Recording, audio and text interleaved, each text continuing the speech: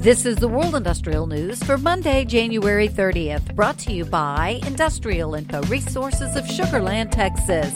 This newscast is sponsored by Aviva.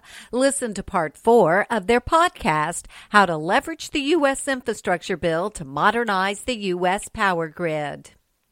It's going to know when to use the power. It's going to know how to use the power on individual reasons. And a lot of that is what we know technically. What we didn't know technically that was addressed by this bill is how to pay for it. Because this is a lot of money to put into basically better living. The parallel to this is probably the interstate highway system. No state or city could have afforded a highway system that was so consistent across the U.S., which then furthered the idea of interstate transport and goods traveling by truck everywhere.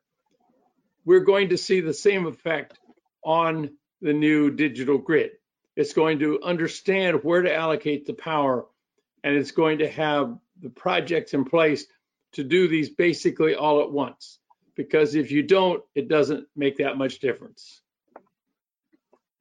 Well, perfect. You just perfectly teed up my next question. Mona, you said you're going to get into it. Can you break down this bill for us? How do we follow the funds? How do you see this progressing? Absolutely. And so first off, Pat mentioned electrification and the fleet.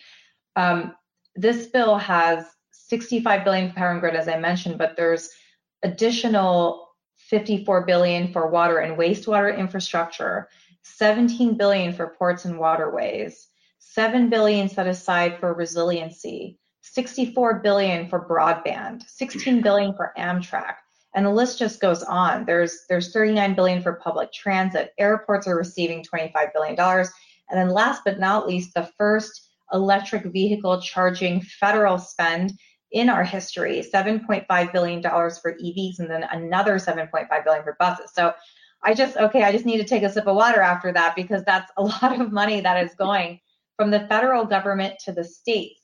And so the electric sector is going to play a really prominent role in making sure, especially absorbing and helping bring about this electrification that the Biden administration has supported and wanted for so long. And in addition to, these different pots of money that are at play specifically for the power and grid sector, the U.S. Department of Energy is launching Building a Better Grid initiative. The Building a Better Grid initiative is an effort to encourage the modernization of the nation's existing electric transmission grid. And so there is a focus, around the need for more transition, more grid resiliency in order to achieve the goals of the overall bill. To hear the full podcast, search for IIR's Industry Today podcast on your favorite podcast provider.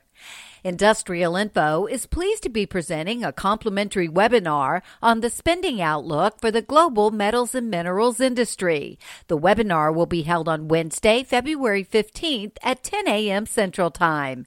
Industrial Info is tracking more than $2 trillion worth of active metals and minerals projects across the world.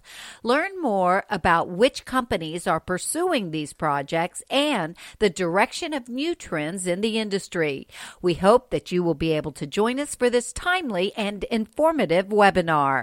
Visit industrialinfo.com for more information and to RSVP.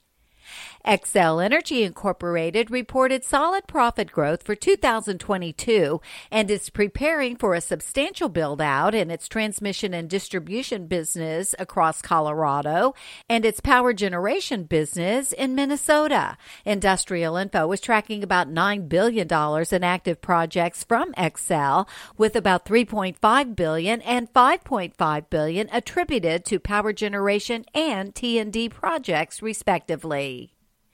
California's roadmap to a decarbonized electric future was jolted on January 24th after the staff of the U.S. Nuclear Regulatory Commission denied a request from Pacific Gas and Electric Company, owner and operator of the Diablo Canyon Nuclear Power Station, that the nuclear regulator resume work on a license extension for the 2-unit plant that was originally submitted in 2009.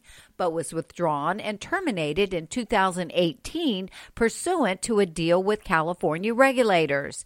In rejecting the utility's request, Lauren K. Gibson, chief of the License Renewal Projects Branch in the NRC's Office of Nuclear Reactor Regulation, wrote, "Based on NRC's regulations, NRC's principle of good regulation, the lack of sufficient information to support your request that the staff resume its review of the withdrawn application, and the lack of relevant precedent to support that request, the NRC staff will not initiate or resume the review of the withdrawn Diablo Canyon Power Plant application." In the race to replace carbon-dense fuels in the transportation sector, who goes first, supply or demand? To achieve that balance, it would really require a three-legged race. Tied together, they have to hit the finish line simultaneously. If only it were that simple. For electric vehicles, there are at least two different races. Battery electric vehicles, which get 100% of their power from the plug, are considered the gold standard for green personal transportation. But for heavy-duty vehicles like 18-wheelers, farm tractors, and construction equipment, batteries are too bulky at the sizes that would be needed to move so much weight over such long operating times. So there must be another, denser alternative for energy storage. For details on these and other breaking news, read the full stories at www.industrialinfo.com. I'm Peggy Tuck, reporting for Industrial Info News.